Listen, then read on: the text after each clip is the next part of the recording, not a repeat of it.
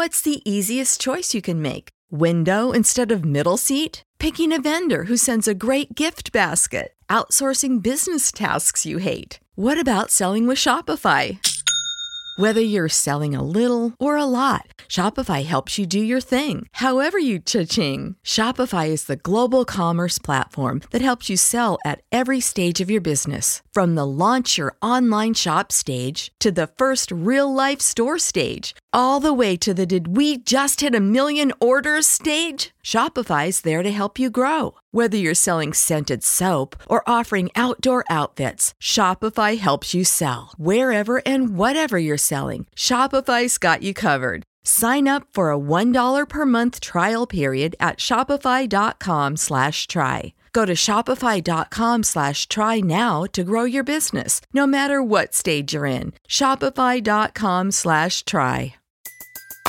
Everybody in your crew identifies as either Big Mac Burger, McNuggets, or McCrispy Sandwich. But you're the Filet-O-Fish Sandwich all day. That crispy fish, that savory tartar sauce, that melty cheese, that pillowy bun. Yeah, you get it. Every time. And if you love the Filet-O-Fish, right now you can catch two of the classics you love for just $6. Limited time only. Price and participation may vary. Cannot be combined with any other offer. Single item at regular price. Ba-da-ba-ba-ba. When you visit Arizona, time is measured in moments, not minutes.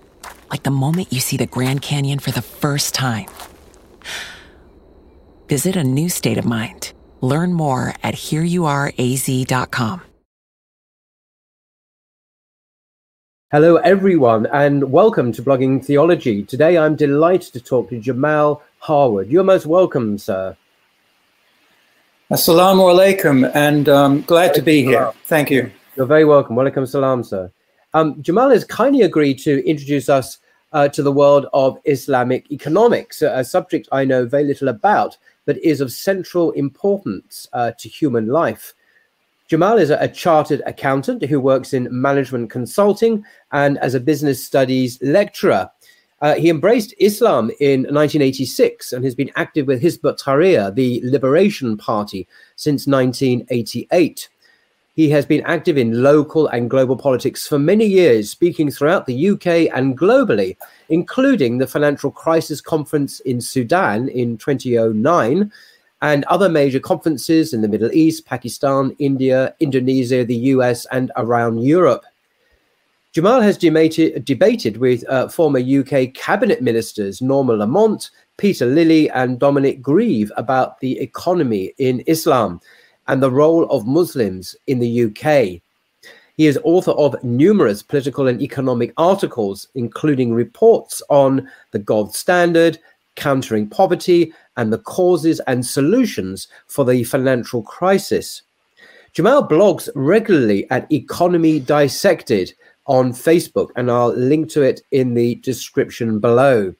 So over to you, Jamal. Okay, thank you, Paul. And I have a presentation which I'll go through, and then if you have any particular questions, please feel free to just jump in, really. Just starting off, many people have a rather pessimistic view of where the Muslim Ummah is at the moment. But when we actually think about it, we are a phenomenal nation. We have an incredible history. And, the fact that we are divided, that we are effectively like a cash cow for the major superpower or superpowers of the world today, it can all be changed and can actually be changed relatively quickly because we have the powerful foundation of the Islamic Aqidah running through our veins. And it's really incumbent upon us to bring this forward and to, again, reestablish and reunify the Muslim world. And if we do that, we're then in a good position to actually reestablish justice in the world. Now, again, apologies, the text of the Arabic is not showing up here. But again, throughout this presentation, I want to talk about a core creedal point, which is that Allah the Supreme has created this life, this world, and all within it. And He, subhanahu wa ta'ala, has designed within the majesty of this world, its oceans, its resources, its abundant blessings, a key relationship which mankind must follow, which is, of course, to follow the injunctions of Islam, its guidance, rules, and prohibitions. So with that in mind, let's get started. I've got 7 key principles I'd like to touch on today. And inshallah, we want to talk about Islam as a comprehensive and very distinctive way of life. It has very clear rules, laws, unlike socialism, and it has a true market, a fair market based on sound, unchanging rule of law that is not open to exploitation and corruption like we see in capitalism. So the more you study Islam, the more amazement it generates, whether from rules of ownership, which are just a vague fog in capitalism dominated by the wealthiest, right down to laws of international finance, corporate structure, and money markets. So let's look at the first section, which is on alleviating poverty. Before I talk about this hadith, I want to start with an example, story of Abu Bakr as-Siddiq, the first Khalif in Islam.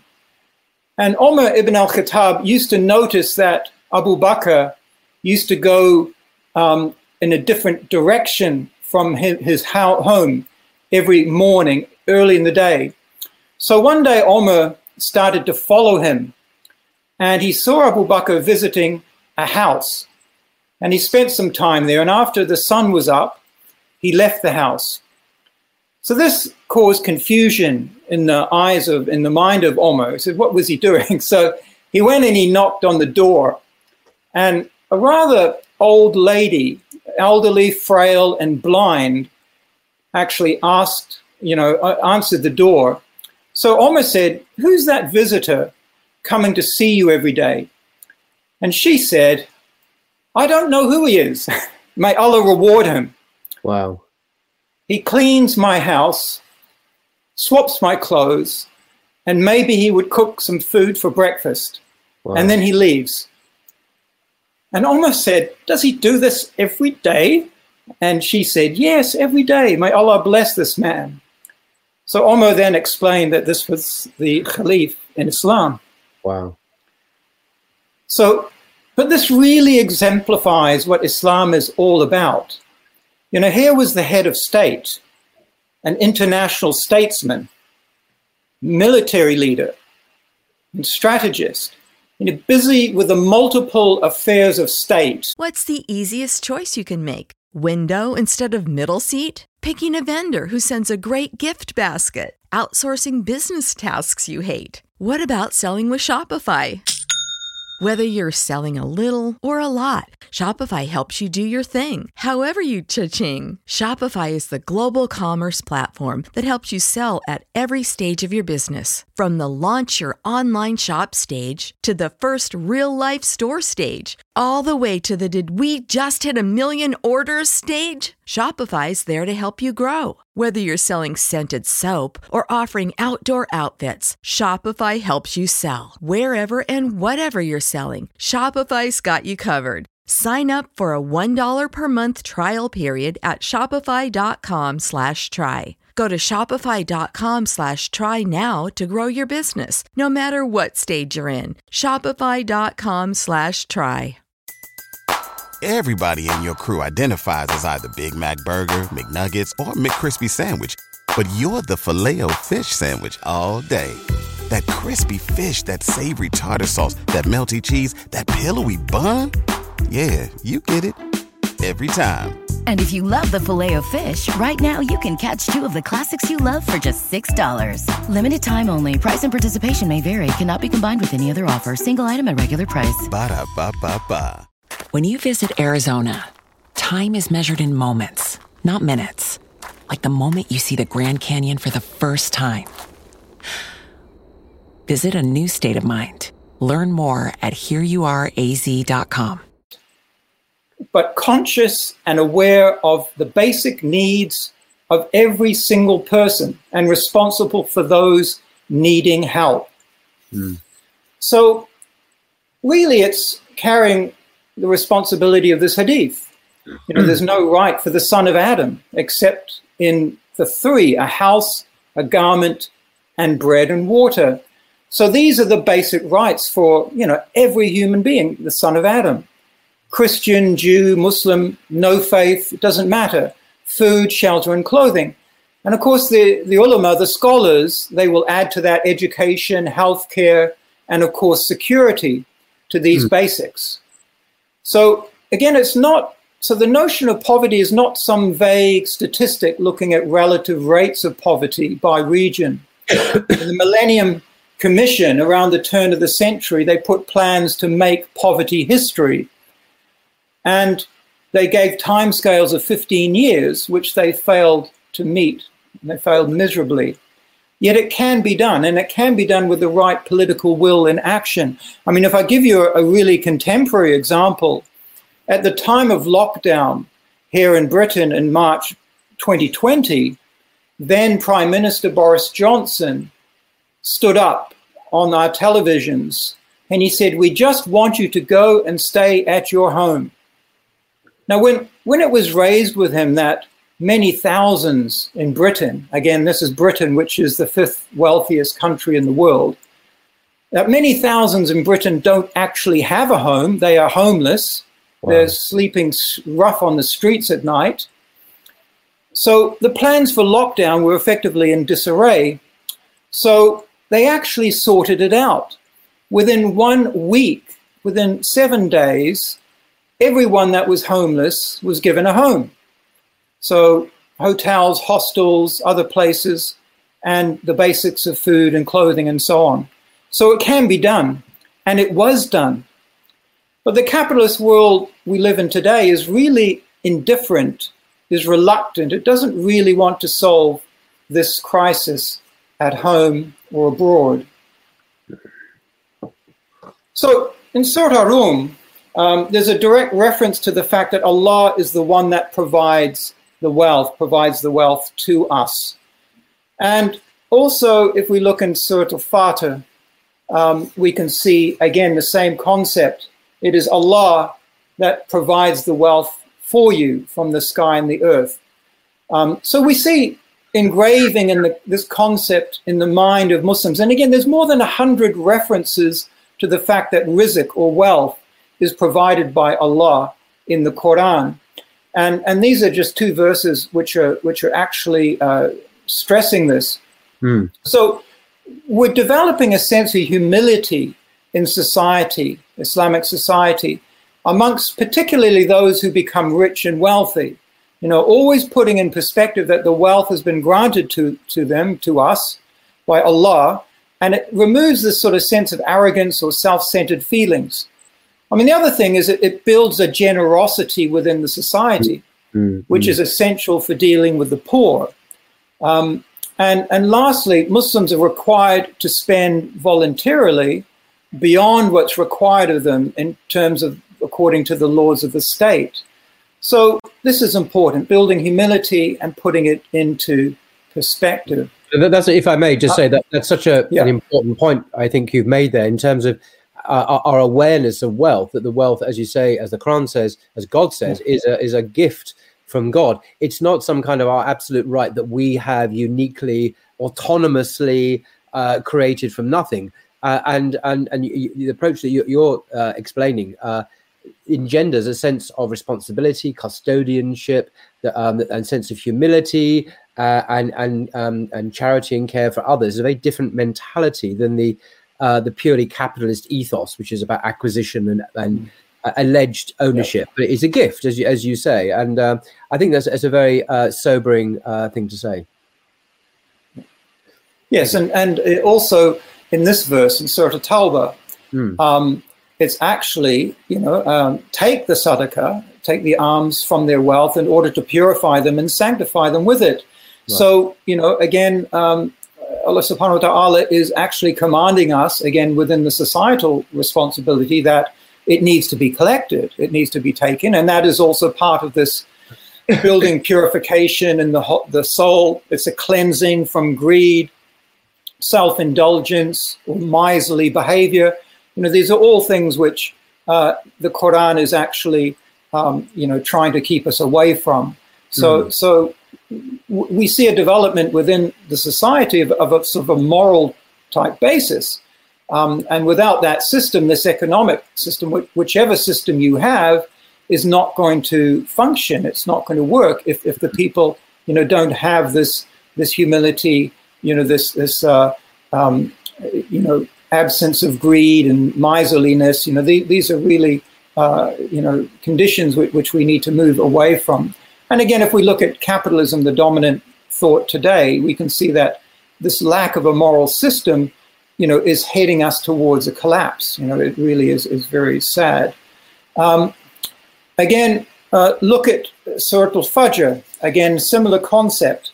The Quran was exposing the anti-moral values which characterize the behavior of Meccan society. Again, very little difference from what we see today. And a reference to the defects. So, no, you treat not the orphans with kindness and generosity, and you urge not one another on the feeding of the al-miskin, the poor, and you devour wealth all with greed, and you love wealth fervently. What an incredible summary of the ills of we see in society. The lack of concern for orphans and the poor, and again the focus on wealth and greed and the accumulation of this. So again, we want to build a society where greed will not be the basis, and the orphans and the poor and others will not be ignored, and wealth is not really just to be accumulated for the sake of accumulation.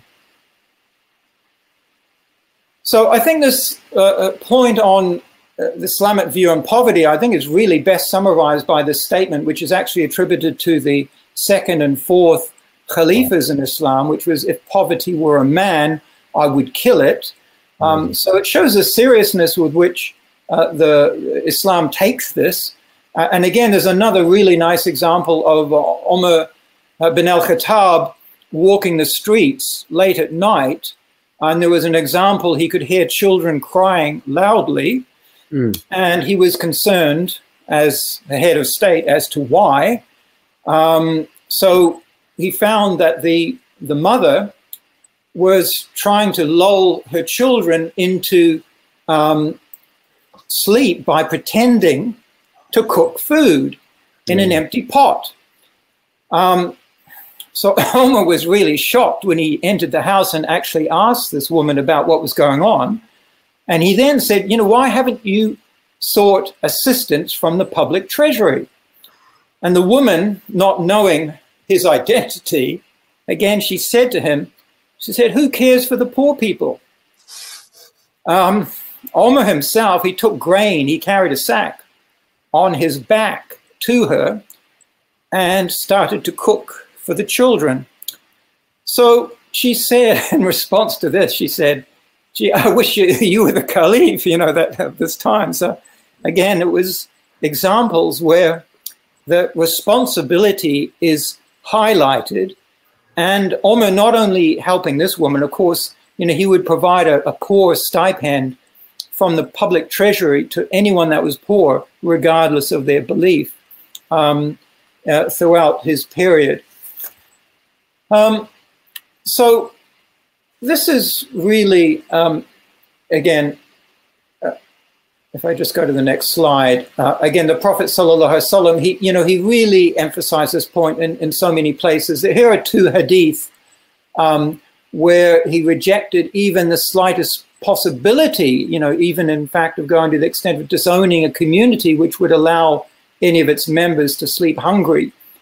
Or Tabarani narrated, again, a connection with the belief itself, that, if you were in bed and your neighbor was hungry is not a true believer.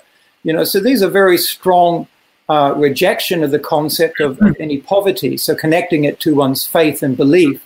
So it's not just an administrative rule asking to provide the food in the neighborhood, so that if you were not of concern for this, question one's belief. And again, just to compare, in our society, in the last winter, which we're just coming out of, we had the specter of people trying to decide to whether to heat or to eat.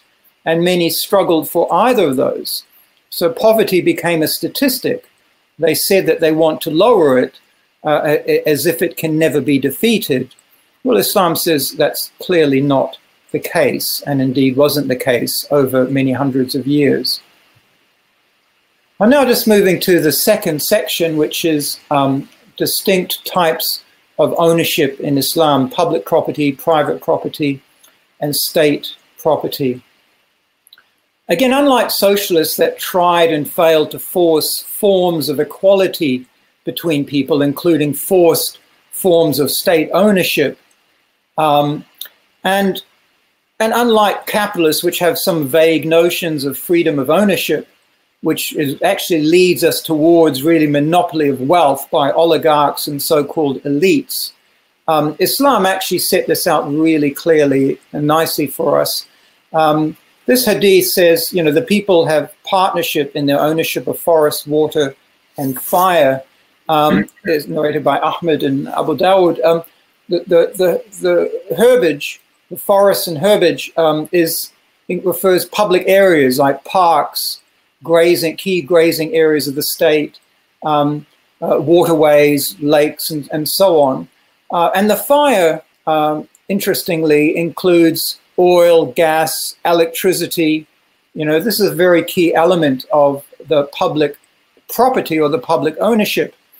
So, I was just reading in The Guardian a few days ago that the oil and gas, which of course has been privatized, has been handed over to companies that in the last 50 years, it's been delivering about 2.5 billion pounds of profits to these gas industry, the oil and gas industry. So the petrostates and the fossil fuel industry is at $52 trillion worth of wealth going to them in these last 50 years. So, and again, the Professor Aviel Verbruggen, who is the author of this article, he said, it's enabled them to buy every politician and every system just through the transfer of this public property into the hands of companies. So it's really an appalling situation that we have. And again, I was just looking today or yesterday, this is a chart. It actually shows over the last 10 years the price of gas in British pounds. And of course, we've seen this big spike up in terms of, what happened with the COVID and then what happened with the Ukraine war and so on. But it was a spike. It's a spike up. And Ofgem, which is supposed to be the regulator, actually announced this morning. They said that we can look forward to gas prices coming down a whopping 17%, in the summer. So the unit right. So what's actually happened is in the last 10 years, these private companies, with the agreement of their regulators, have actually bumped up the price of gas to the public by 6 times. And also they put up the price of standing charges, the per daily charge for having electricity and gas, by 3 times. So when the price comes down, they're hardly giving us any benefit from the reduction of that. Yet we're sitting there, with the average house now, £2,500. Jamal, can I? Yeah. Sorry, can I just jump in there? Just for clarity's sake. So are you saying the Islamic position is, if I can speak sort of modern language, that public utilities like gas and presumably water and so on, maybe railways, I don't know, should be in the public domain, but by implication, other areas of life, say, car manufacturing or whatever, can be owned privately. So is there this combined partnership between public and private? Would that be how you would conceptualize? Yes, that's correct. That's correct. The gas, the electricity. Yeah. Please carry on. So yes, the gas, the electricity, the rail network. It is possible to have a private rail system if one wants, but again, the main road networks, the main rail networks, oil, gas, electricity, water, all of these are public property. which need to be administered by the state on behalf of the people, which again, in this country, you'll recall, we're of an age where we recall before they were privatized, back in the 70s and the 80s. And yes, there were some inefficiencies and there was some bad management. But again, it wasn't, but just look at the railways. Look at the disaster that we've seen since railways have been privatized. So we've gone from this situation of having something which at least was the public's. And again, now we're in a position where private companies, can often charge what they like, and we don't get the benefit of that. So I will, further up. Okay, so we've established that is what some people call a mixed economy. But given, I'm not a big fan of Marxism, I'll say this, but it doesn't mean that everything that Karl Marx said in Das Kapital was necessarily invalid or wrong. I think there were some observations in his analysis of capitalism, for example, which have stood the test of time. Many things that he said are not perhaps so durable. But one of those, and you've already alluded to this actually, is the tendency of capitalism to monopolization, to concentration of wealth and economic power in the hands of an elite, of a few multinational corporations and so on. So how would the Islamic system then, given that it does accept a mixed economy, deal with this apparently intrinsic tendency to concentration of monopoly power in the system? Because otherwise you're just going to have the status quo ante, in a sense, like, you're going to have a version, like in Germany, for example. I was there recently. They pride themselves on having what they call a social economy, where you do have social responsibility plus private ownership. I'm not saying it works. I don't know enough about Germany, but at least that's the line that they're giving about their whole system. So how would the Islamic system prevent the monopolization of wealth and power in the hands of a few? That was kind of my question. Yes, there are some very specific rules. I haven't included in the presentation today, but I can provide you some evidences later, which are specifically against monopoly provision. Right. So, for example, intellectual property rights. We do not accept the intellectual property rights. Again, it's a matter which many would argue about, because they're very protective of that, but also the corrupt pricing mechanisms, those which set prices, for example, to dominate a market. If you become a major player, nothing wrong with becoming a major player in, say, the car industry or something like that.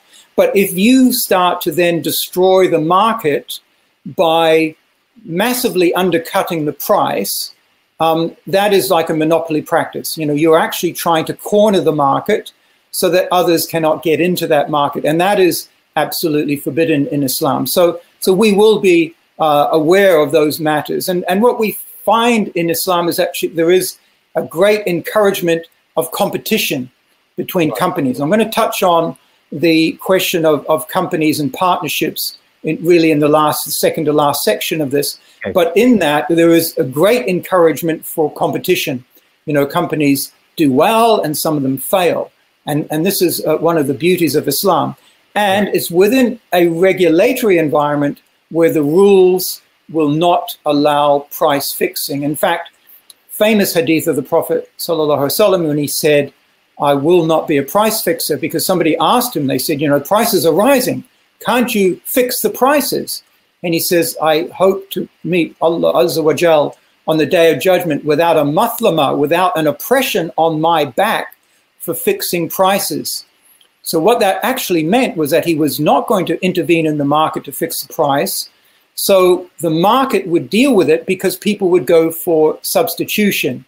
So for example, if some of the goods you were looking to get was really scarce and the price went very high, then you would naturally move to something else. If it was a food stuff, you would have to substitute with something else, which was more available. But Islam does not do price fixing and does not interfere in those matters, but at the same time has rules against hoarding, which I'm going to touch on, and has rules against monopoly. So the rules on hoarding, which are later in the presentation, ensure that people cannot be, manipulating markets to their own advantage. Okay. Yeah. Okay, let's move on. So let man consider his food, how we pour it in shower, pour water in showers and split the earth fragments and cause grain to grow and olives and dates. Again, another beautiful verse, which is showing, elements of the ownership, which is provision for you and your cattle. Okay, so clear linkage back to the belief system in Islam.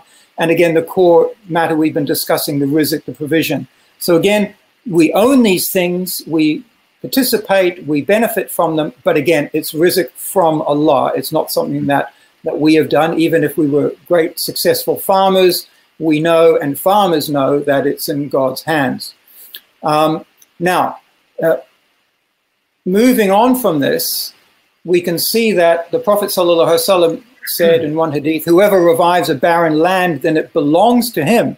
So again, within the private ownership, we have the opportunity to own land. And not only that, if we have a barren land, if we have a dead land, if we have a land which has been abandoned, the person can basically use that. You can fence it.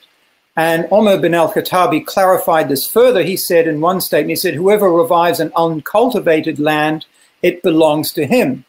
And the fencer has no right after 3 years. Now, if you fenced a land and then you did nothing with it, I'm talking about agricultural land, and you did nothing with it, well, then again, it would be subject to going back to the state. And the state could then reallocate it to somebody that uses it. Now, you compare... on that very hadith, I've just finished reading a book by John Locke, the British political philosopher of the 17th century. It's his second treatise of government. And he says exactly this, interestingly, this is in the 17th century, nearly 1,000 years after the Prophet, upon whom be peace. Basically, it's unenclosed land. And that if you cultivate it, then it becomes your property by virtue that you are tilling it and creating wealth from it and so on. He's very specific about that. But if you don't, and it goes to wastage, then it's no longer your property. So in other words, you can't just sit on property and not use it, or like sitting on an empty house that's not used when there are homeless people. He's very much it was quite a moral vision of property, and it's interesting to see that it was anticipated here by the Prophet literally 1,000 years beforehand. So absolutely fascinating. Yes, it was absolutely, and as we see in so many things, later thinkers and intellectuals and writers, have borrowed Islamic concepts knowingly or unknowingly, or what their sources are, is obviously a matter for debate. But again, we see the concept there that the land is to be utilized, and this is why in Islamic society we have an incredible dynamic of small land holdings. And this, we'll talk about taxation, but this also encourages, a generation of a land tax, which is, maybe one of the biggest sources of revenue of the state. So again, everyone has the right to land ownership, but there's the responsibility of the 3 years. Now, there's another really nice example I was going to touch on. Sorry if the text is a little bit small on this, but in essence, Bilal bin al-Harith al-Muzni came to the Prophet ﷺ and he asked for land. So this was effectively a state land and asked to be allocated to him. And the Prophet ﷺ did allocate it to him. Now, when Umar was Khalif, he noticed, or it was raised with him, he said that the Prophet, peace be upon him, allocated you a really long and broad piece of land. And again, the Prophet wouldn't refuse people in these matters. And he replied, yes, that's the case. And then he said, but look at what was within your strength to retain, and return to us what is beyond your capacity and strength, such that we divide it between Muslims.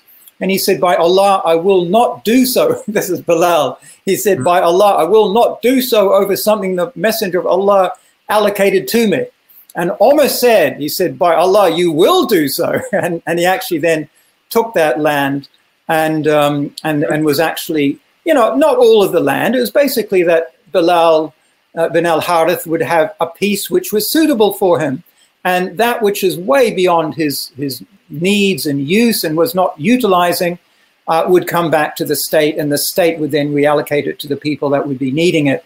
So again, this is a beautiful example of how the Islam would function within people's needs. And again, you look at the Muslim world today, and of course the non-Muslim world as well. I mean, in terms of who is monopolizing vast swathes of land. We have a feudal type system. The people in Pakistan, they became serfs, merely working for a feudal landlord. And again, Islam does not accept this at all. So, sorry, just before I touch on that, of course, I talked about private ownership and public property. The third element, which I'll just touch on briefly, includes state, which is what we call state property. So, right. This was an allocation of a state property. So, for example, a conquered land would normally be Kharaji land and would then be subject to either the existing people, which happened in, say, the conquests of Iraq and Syria, or it could be allocated to others.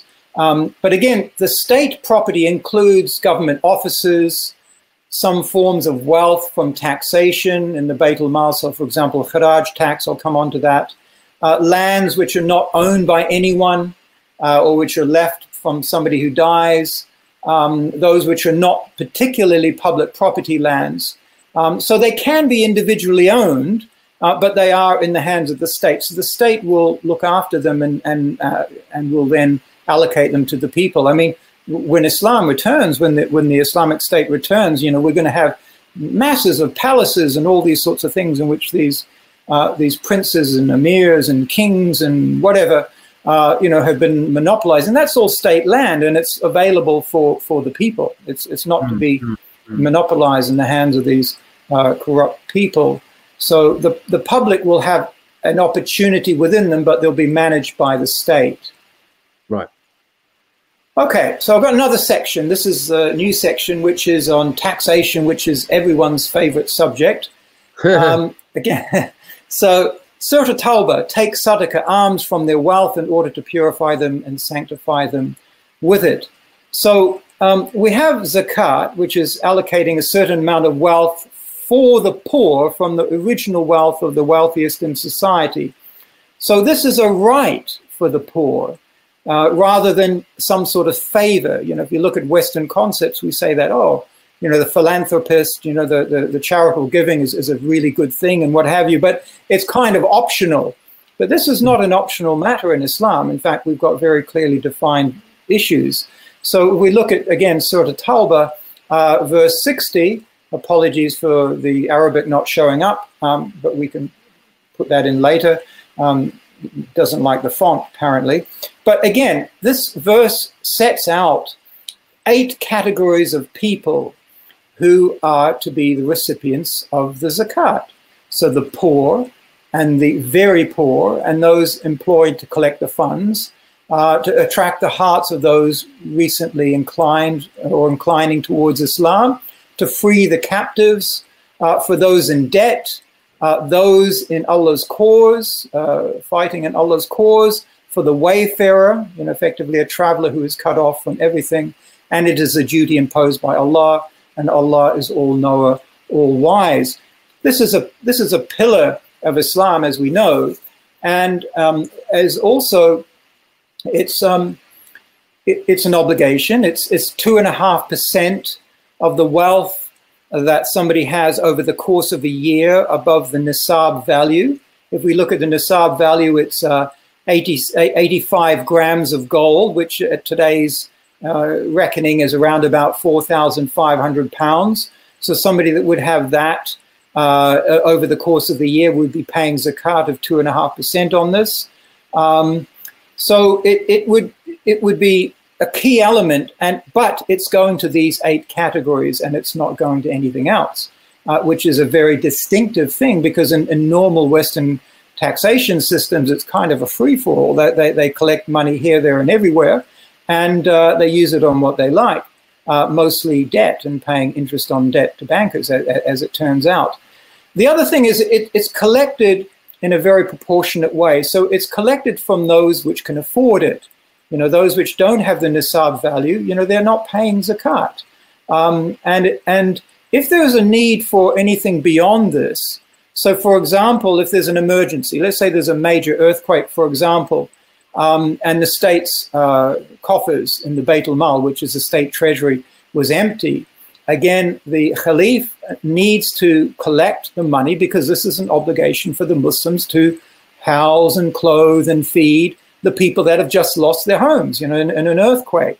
So the Khalif will go to the public. First of all, he will ask for, Sadaqah will ask for donations. And again, the Muslims historically will be very generous in doing this, or even a loan to do this. If that was still not sufficient, again, the Khalif could raise a tax on the way that zakat is done. So, for example, he could say, maybe we need 1% of your wealth, which is above this nisab value, which you've had over the course of a year. So this is one way of doing it.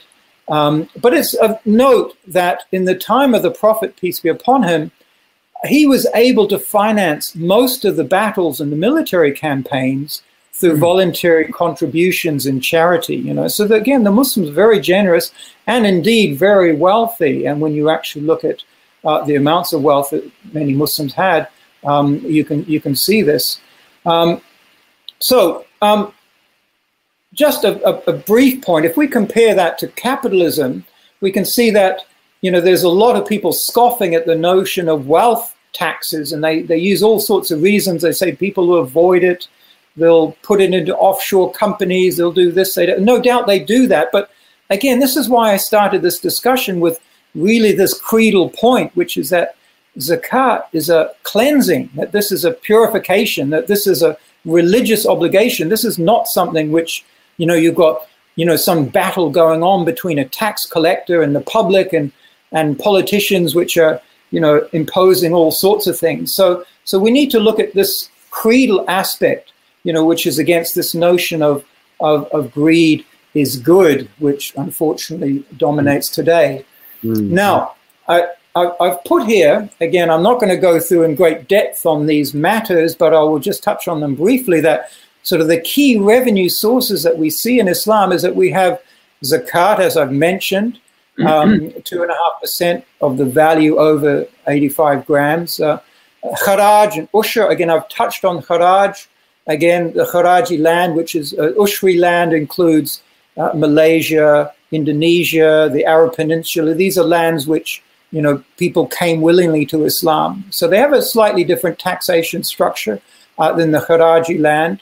The jizya, which is, mature non-Muslim males which are able to pay, which is, let me just touch on that for a moment. In the time of Umar bin al-Khattab, he used to levy the wealthy in the society 4 dinars of gold, which is, a dinar is 4.25 grams of gold, so that's 17 grams. And today that would be worth about 870 pounds.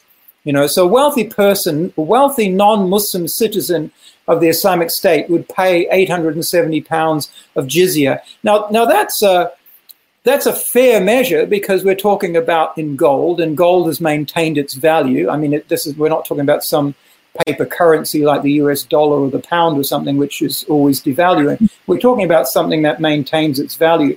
So that's not too bad. I mean, the middle class people would pay 2 dinars, which is about 435 pounds if we convert gold to pounds. The lower paid worker, 1 dinar. So the non-Muslim, non-worker, 218 pounds. So again, hardly an oppressive level for the non-Muslim Ahl Dhimma, the people of the contract. So from a tax deal, the non-Muslims had a very good deal in the Islamic State. In fact, when you consider they don't pay zakat, so they weren't paying 2.5% of their wealth over the nisab value, they were paying a jizya. The other thing I'll mention, there was a wonderful example in the time of the Khalif, the Abbasid Khalif Harun al-Rashid. He was talking about Kharaj, and he spoke to a passing cloud over Baghdad saying, "You may drop your rain wherever you wish. Your Kharaj will come back to me."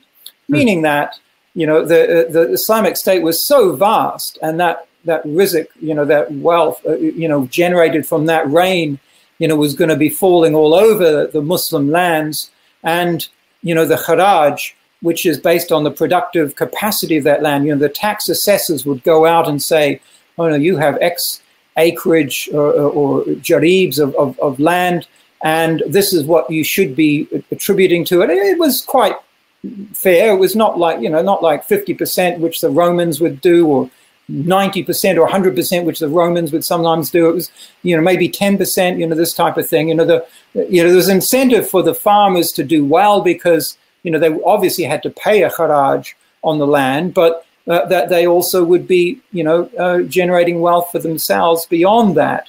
So again, just one example, Abu Yusuf narrated in the book Kitab al-Kharaj, he said that the Kharaj revenues from the southern part of Iraq during the time of Umar bin al-Khattab reached 100 million dirhams.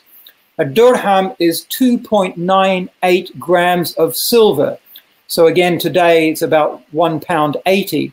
So we're talking about close to 180 million pounds worth of Kharaj in the time of Umar bin al-Khattab, which is really an incredible amount for 1400 years ago. It just shows you how productive those lands were in terms of this model which Islam provides us with in terms of encouraging the utilization of that land.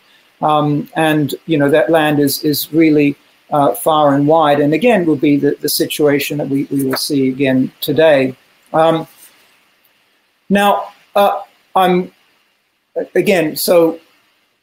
won't go through all of these. The public property proceeds like oil and gas, again, they can be sold overseas. State properties sold, I mentioned that. Inheritance from those without inheritors. And of course, last but not least in my list was a wealth stolen by the corrupt regimes, which is quite significant.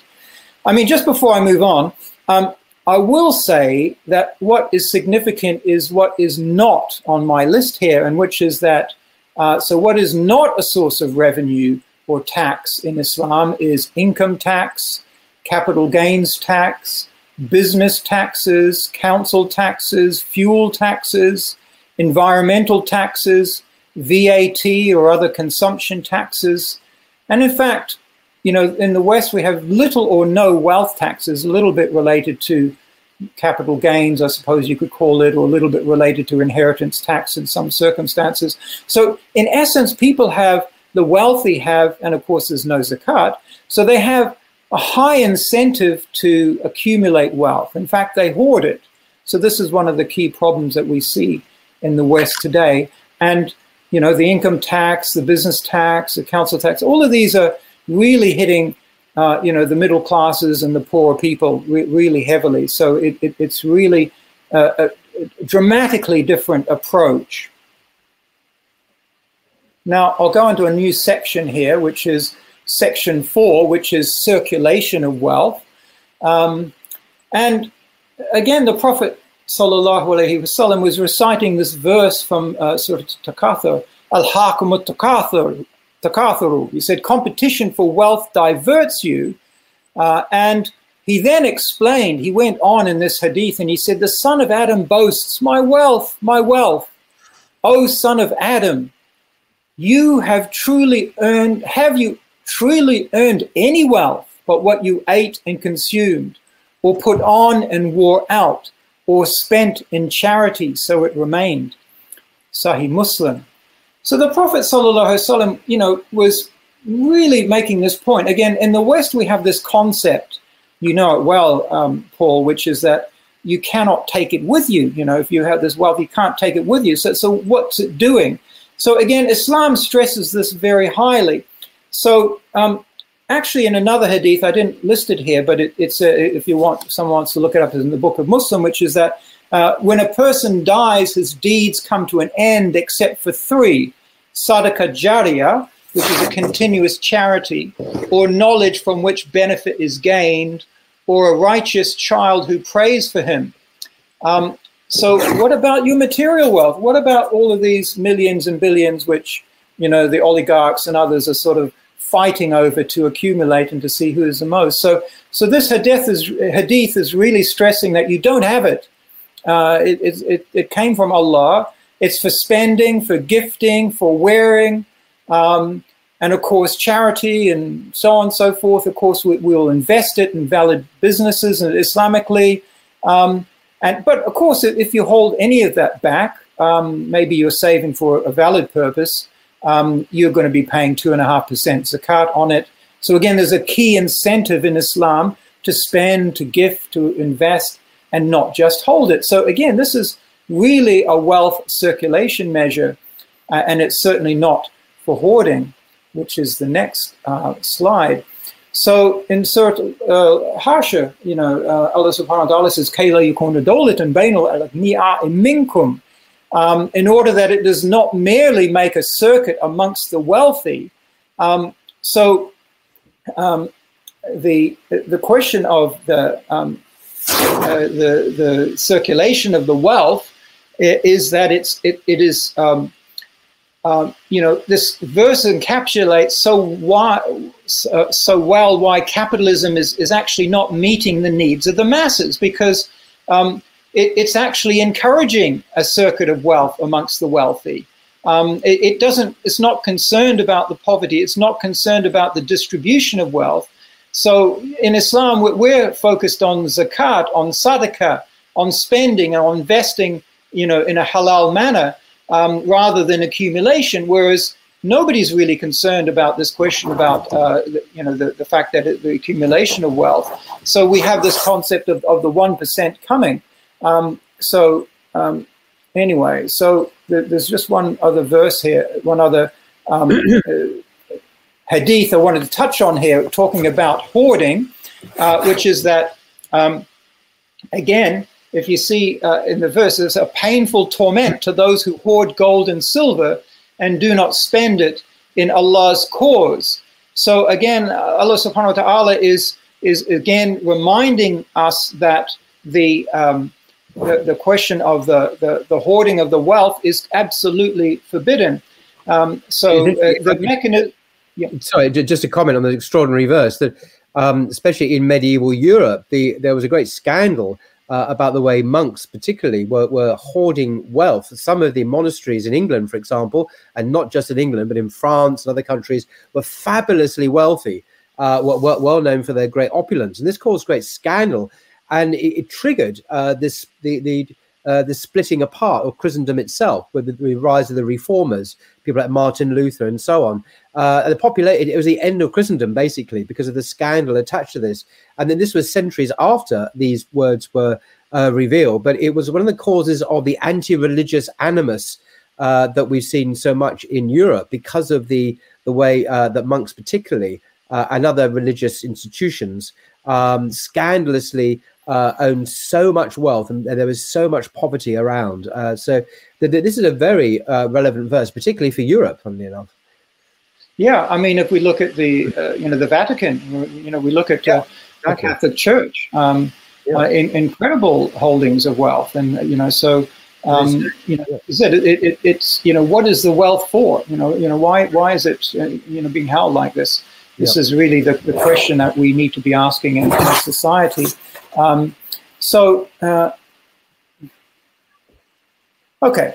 new section here, which is that, let me just double check here. I think this is this idea of usury.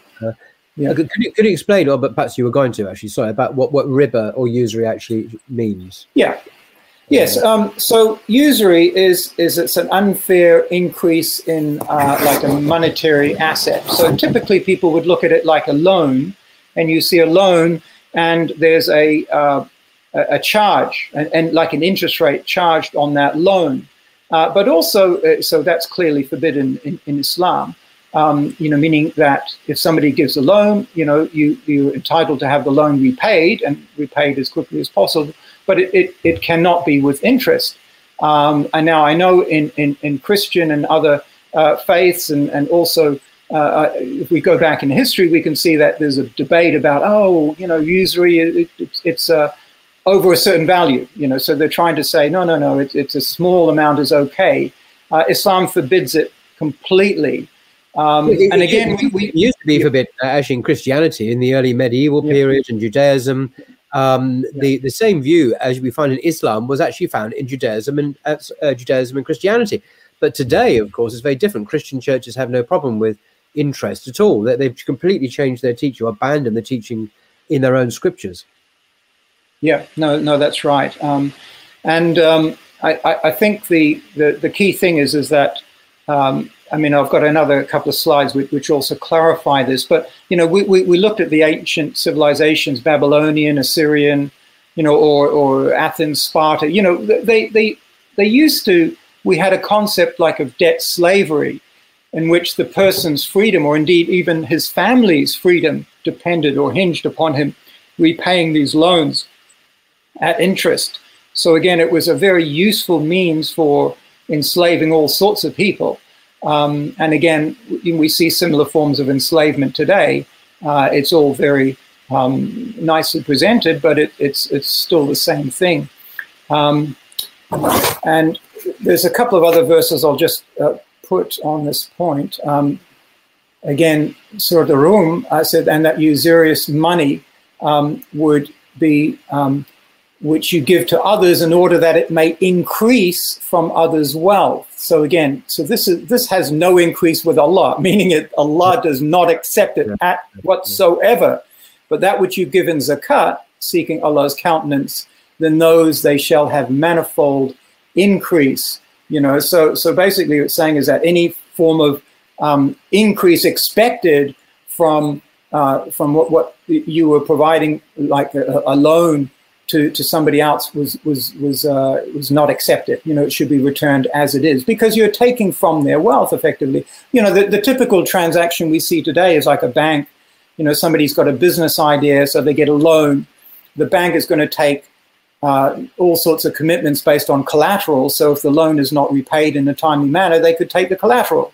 And if it is repaid in a timely manner, they take interest. And that interest is basically taken from that person's wealth unfairly. So the bank wins both ways. You know, when the person pays back, they get the interest. And when they don't pay back, they get the assets, they get the collateral. So again, it's very fair, unfair.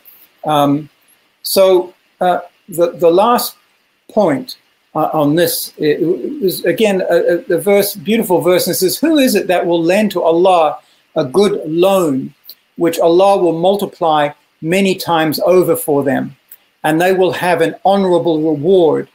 You know, so what is this good loan? Well, the good loan is a loan without interest, and which Allah will multiply the rewards for it. So it's another evidence given is that Allah will count as two, you know, like a second reward will be counted like sadaqah of a second loan given. So there is an encouragement for loaning and helping people in Islam, but obviously it's a good loan. It's a loan which has no interest on it, and they will have an honorable reward. Now, of course, we have a bad loan. You know, what is a bad loan? And the really bad loans, I would say, is like the IMF. You know, so we see like the confessions of a economic hitman I was looking at earlier today, which is a book written by John Perkins in 2004. You know, he laid out in great detail the modern day enslavement of nations to interest-based debt. You know, just looking at some data on Pakistan, currently paying 21% rates of interest on its domestic banking debts. You know, 9,000... 21%, do you say? That's right, 21%. This is the government of Pakistan paying to domestic banks. That's extraordinary. Unbelievable. You know, 9,400 billion rupees in the last quarter. Sorry to interrupt again. Who is this loan from that's been charged 21%? This is the domestic banking sector, which obviously will have relationship with foreign banks. It's not like they'll be just local banks, but will have relationship with foreign banks, and they will pay 21% on that. But the other one, which is that IMF loans, they're paying full 85% of government revenues raised is going to the payment of interest. So that's according to the next federal government budget, 7,600 billion rupees in interest on the debt. So again, this is the great evil that we see, is that this interest keeps compounding up. It never gets repaid. it might get rescheduled, it might get retitled, it might whatever. And not only that, the IMF will dictate to the relevant country, will put what they call conditionalities, which is opening up the economy to foreign investment, devaluing your currency, privatizing key assets, and much, much more. So it really is a horrendous situation that we see, not only throughout the Muslim world, but of course throughout Africa and elsewhere, where this is the de facto standard. And it's really interesting that when you look at the IMF and the World Bank, that, you know, the key signatories, the original signatories, the US and the UK, the key movers of this institution, you know, they don't follow the IMF. They don't follow its dictates and its encouragements and its suggestions. So that, I think, tells you something, as it is really. So I have a new section 6. We're nearly at the end, which is Hadith of the Prophet Sallallahu Alaihi Wasallam, talking about companies and partnerships and company structure. And again, the Prophet Sallallahu Alaihi Wasallam, he said that Allah says, I am the third of the two partners unless one of them betrays his companion. So if one of them betrays his companion, I withdraw from them. So again, Allah subhanahu wa ta'ala is actually talking about a company here, and is actually talking about a partnership. So we can see from the sunnah of the Prophet, peace be upon him, various forms and structures of company partnerships. And again, the features that we can see of those is that, for example, mudharaba or mufawada are companies whereby there is a body partner and a capital partner. So in a mudharaba arrangement, you have one person doing the work in the company and the other one putting up the capital. So they will share the profits in accordance to the agreement that they have. It might be 50-50, it might be 80-20, it depends on the company. And they will share any losses in accordance with the capital, which basically means the one who is the capital partner will take the loss in that type of arrangement. Other companies are, for example, mufawada, slight variation, could be multiple partners who are the working side or the body side, and multiple partners who are the capital side.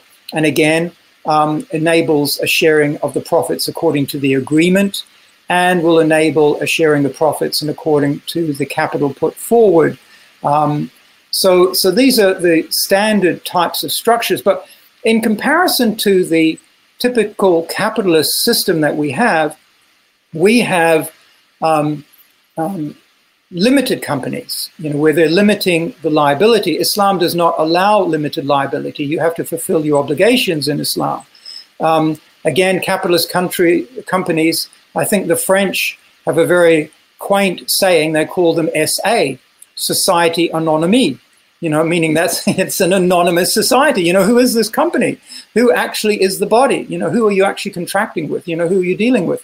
The same thing in the limited companies, the same thing in the stock market companies, which we see. You know, you have to go to a stock market register of the shareholders, and surprise, surprise, most of them will be listed down as nominee companies, which means that, you know, Joe Smith and Jane Smith, when buying shares, will put it in a name of a nominee company, so nobody really knows that they're owners in that company. So, and again, the idea of these companies is to keep this level of distance away from the actual people who are contracting with the company and the actual owners. So this is something Islam does not allow. You know, Islam says, no, we need to have body elements in the companies, and the partners need to be known, and the partners need to have an agreement between themselves. And indeed, the company needs to have a life term. It might be for 2 years or 5 years or something. And then, of course, it could be reformed after that, reformulated. But the idea is that, you know, it's very much above board. You know, if I go to a company and they provide a service and they don't provide the service, I want to know who I'm going to, you know, raise the issue with. So we have this transparency in Islam, and we have the notion, which is very important, of a sharing of risks and rewards. So people going into an Islamic company know that it can fail. You know, all companies can fail. so your capital is at risk. But equally, you can have the rewards of a profit. So the rewards of profit will be properly accounted for and will be distributed in accordance with that. But the Western capitalist approach now is so much dependent upon the banking sector, the bond market sector, which is the interest-based, which we were talking about before, which is the banks are taking a risk-free reward because, as I said, they're going to earn the interest on the debt, and they're going to confiscate assets if there's a failing. So they're not really partners in the company at all. All they're doing is providing some funding in a unique relationship, which provides them with usury and provides them with assets if the company fails. Whereas the Islamic company, if you put your capital up, you are going to be rewarded based upon not some fixed level of interest, but based upon the earnings and a share of earnings that the company generates. So this is much fairer. And of course, you're taking a risk if the company fails. So this is like an equity type formation. I won't go into any great detail of the stock market, but in essence to say a lot of it has become almost like a gambling institution because, the person that buys shares in your namesake, BT, not Blogging Theology, but British Telecom, will actually be gambling on British Telecom making increasing profits and the share price going up. So the person actually buying those shares is not actually part of it, but is basically, gambling their way in and out of a market, which is basically going to move in relation to confidence in the economy, confidence in that company, its earnings, and so on and so forth, which is really a step away from what the company is really all about. Companies are actually an area which it has led to a lot of money going out of circulation rather than being in circulation because, we have this problem with the interest system, which is that, those with the money, they make a decision to invest or not based upon a level of interest rates, based upon confidence in the stock market and these types of things. Whereas in Islam, basically, it's you invest in a proper Islamic company, you gift your money, you spend your money, and so on and so forth. And otherwise, you're going to be paying zakat 2.5%, and you're not going to be hoarding it. So this is a very distinctive way and led to a very dynamic economy where those with capital would be investing all the time. And sometimes they were very successful and the capital would grow. And sometimes they were less successful and it wouldn't. But that's life. That's what happens. Okay. So again, we mentioned this verse earlier, which is, this is sort of Tawbah.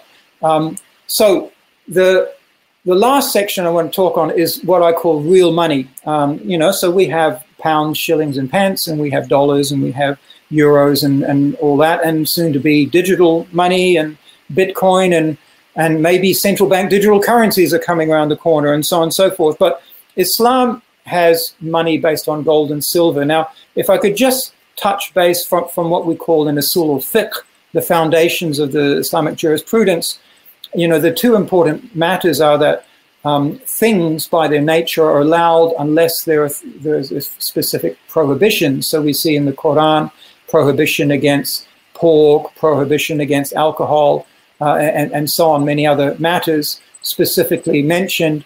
But things, so we can look at that. But actions require evidence. This is the second matter. So if you're a central government or central bank or the Bayt al-Mal in the Islamic State, as we call it, what is the money? And what money can you issue? And what money can you manage? And what money will you raise? And how will your economy function? So again, when we look at the Sunnah of the Prophet ﷺ in terms of the functioning of the Islamic society, and also from Ijma' Sahaba in terms of the companions afterwards, the Khilafah Rashida and so on, we can see that it is gold and silver is money.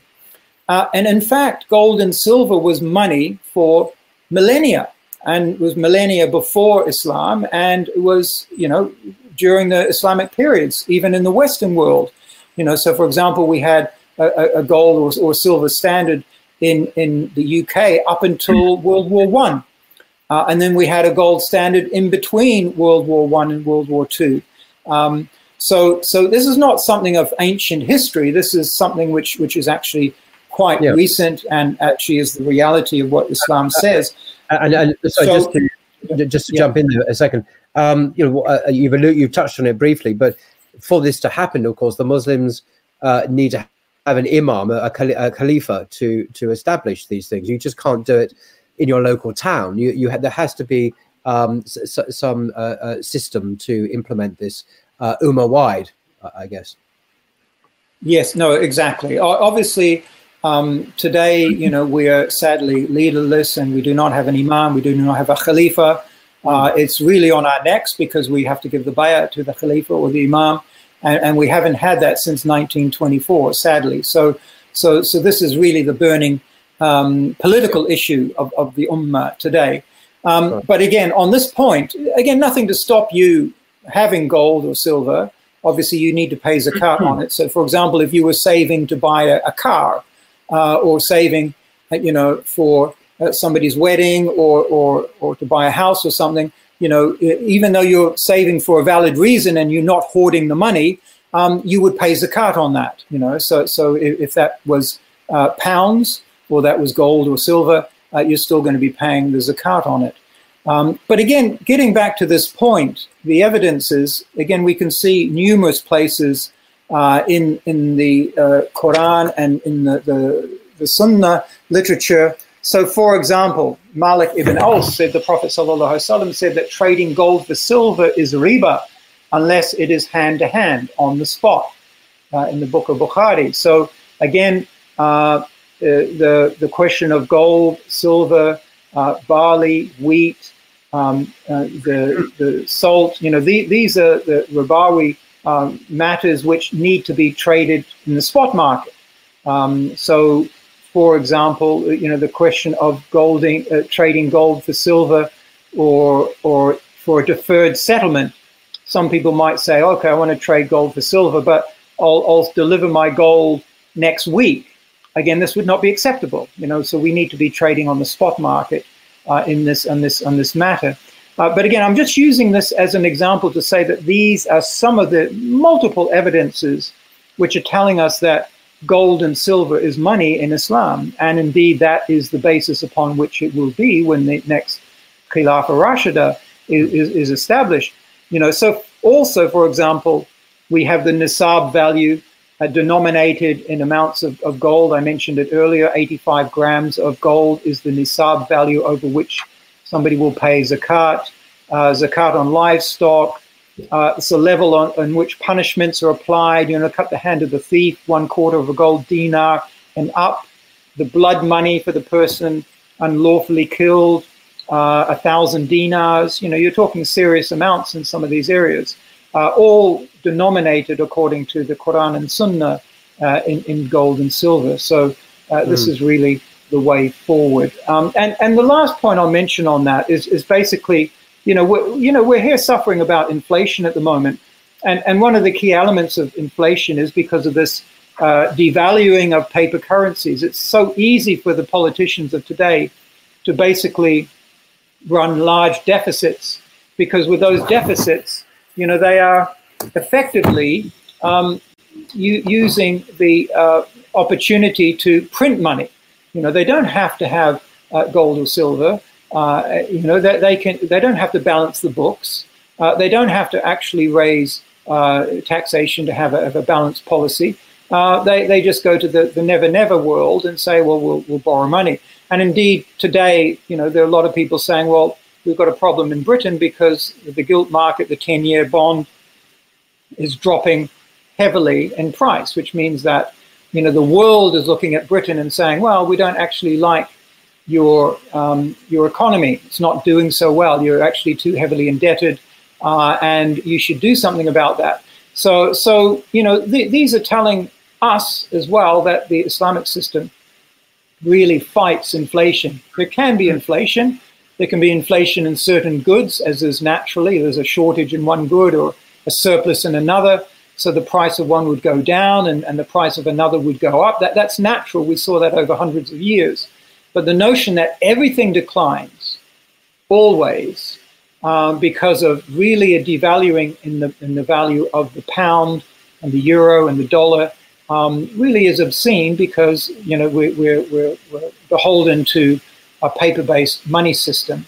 And even when they bring digital currencies, and that will be even further away from the real world of gold and silver. Okay, so just to end, I'm just going to wrap up with a few ideas here, some final thoughts. Islam is not just individual. Of course, we pay our zakat. We know it's an obligation and that we'll be accounted on the Day of Judgment for paying our zakat. But Islam said collect the zakat as well. I've talked about some of these evidences. So that doesn't mean some local charity which is going to take the zakat from you. This is something that actually needs to be functioning in an organized manner, and it needs to be used for these categories of the zakat. The 8 categories. You can't do that individually, and you can't do that from just charities doing that. I talked about the key of the solving poverty, and the times in which it was solved. When the Khulafa would say, to the emissaries, and they say, go and collect the zakat from Egypt and from North Africa, they would say, and distribute that zakat to the poor.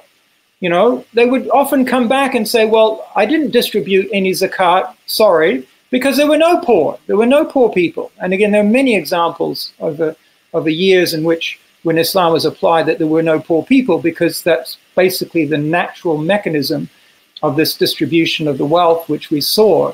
And again, the final step, of course, was the zakat. And if there were no poor people, miskeen and so on, it would go to the other categories. Thirdly, we really need strong leadership and strong sanctions, which Islam provided. For example, in the time of Umar bin al-Khattab, when he would send out his governors, and the governors would come back to Medina after the end of their term. They might be there for a year or 2 years as a leader of a particular region. He would quite famously go to their saddlebags and basically confiscate anything that was in their saddlebags. He basically said, well, what you were doing there for the sake of Allah and the messenger, you weren't there to feather your pocket. So if you actually, all of this money that somehow came to you, I'm taking it and putting it in the Beit al-Mal. And actually there were several examples in which he did this. So again, this is a sanction against corruption, or any possible corruption. Of course, there are many, many truly fine, upstanding, Muslim leaders, and they just died penniless because they weren't in the space of just feathering their own pockets and so on. And this is what we want to look at. My fourth point there is, again, this current world order.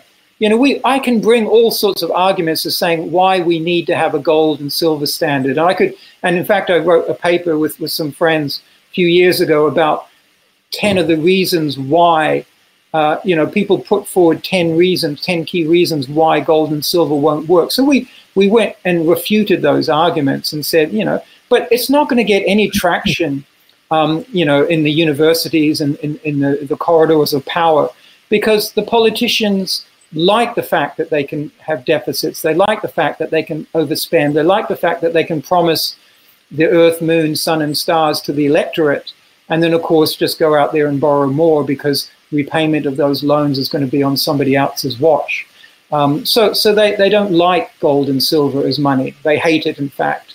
And, of course, they will never end usury, because this is, a large part of the institutions and the elites and the corporates and the banks and so on, which are the main power brokers in this world.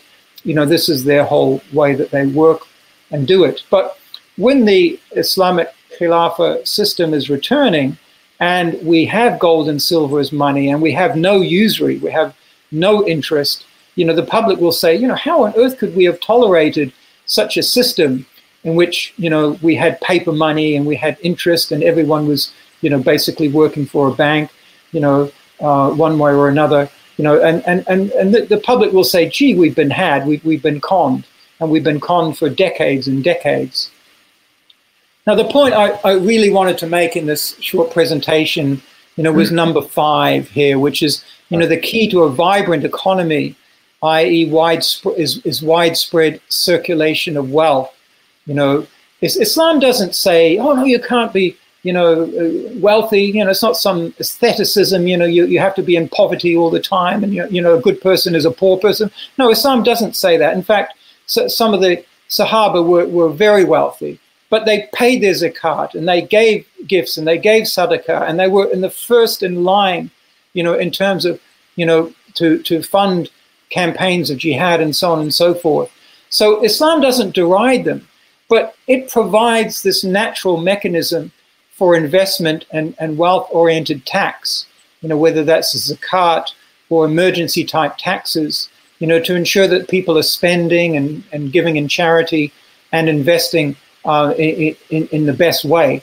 So this provides the circulation which the world needs. We go into recessions periodically in this capitalism, and those recessions are really nightmares, because there's a massive withdrawal of money from circulation, and those with money just take it out of circulation and sit on their hands and do nothing until they see a circumstance where they can start investing again. That would not happen and doesn't happen in the Islamic economy. And then again, my last point, our real responsibility is to take back the authority from these, tyrannical regimes, which are actually holding us from Islam, are actually the barrier to the implementation of Islam. My very first slide, I talked about the Islamic thoughts. We have an incredible way of life. We have an incredible text in the Quran and Sunnah. And we have the great details of how this was applied in the time of the Prophet ﷺ and the Khulafa Rashida and many periods after that. And the details are all available and they've all been well documented and we present them. So really it's on our responsibility that we must carry them and we should be challenging the status quo and it's really for us to be implementing these ideas and systems and laws and rules and so on and so forth. And it will indeed come again in the Muslim world. Yeah. Well, thank you very much indeed, Jamal, for that fascinating presentation. Very comprehensive, actually. And I understood a lot more of what you said than I thought I would, actually. That was very enlightening. And I mentioned just when we started that you blog regularly at Economy Dissected on Facebook, and I'll link to it in the description, so you can continue to read up on this, and I'll certainly be giving it a look, I think. Now you stimulated my interest. So thank you very much indeed, Jamal, for your time and your contribution. Really appreciate it. Thank you. You're very welcome, Paul, and I appreciate blogging theology. You do cover a fascinating range of subjects and some very interesting speakers, and I think it's a very unique space. And may Allah give you strength and continue in your efforts, and inshallah, have great success in this endeavor. Inshallah. Well, thank you very much. Thank you very much, and until next time, take care.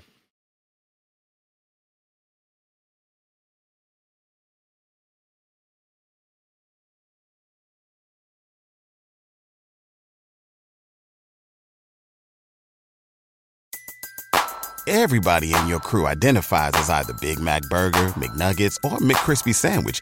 But you're the Filet-O-Fish Sandwich all day. That crispy fish, that savory tartar sauce, that melty cheese, that pillowy bun. Yeah, you get it. Every time. And if you love the Filet-O-Fish, right now you can catch 2 of the classics you love for just $6. Limited time only. Price and participation may vary. Cannot be combined with any other offer. Single item at regular price. Ba-da-ba-ba-ba. When you visit Arizona, time is measured in moments, not minutes. Like the moment you see the Grand Canyon for the first time. Visit a new state of mind. Learn more at hereyouareaz.com.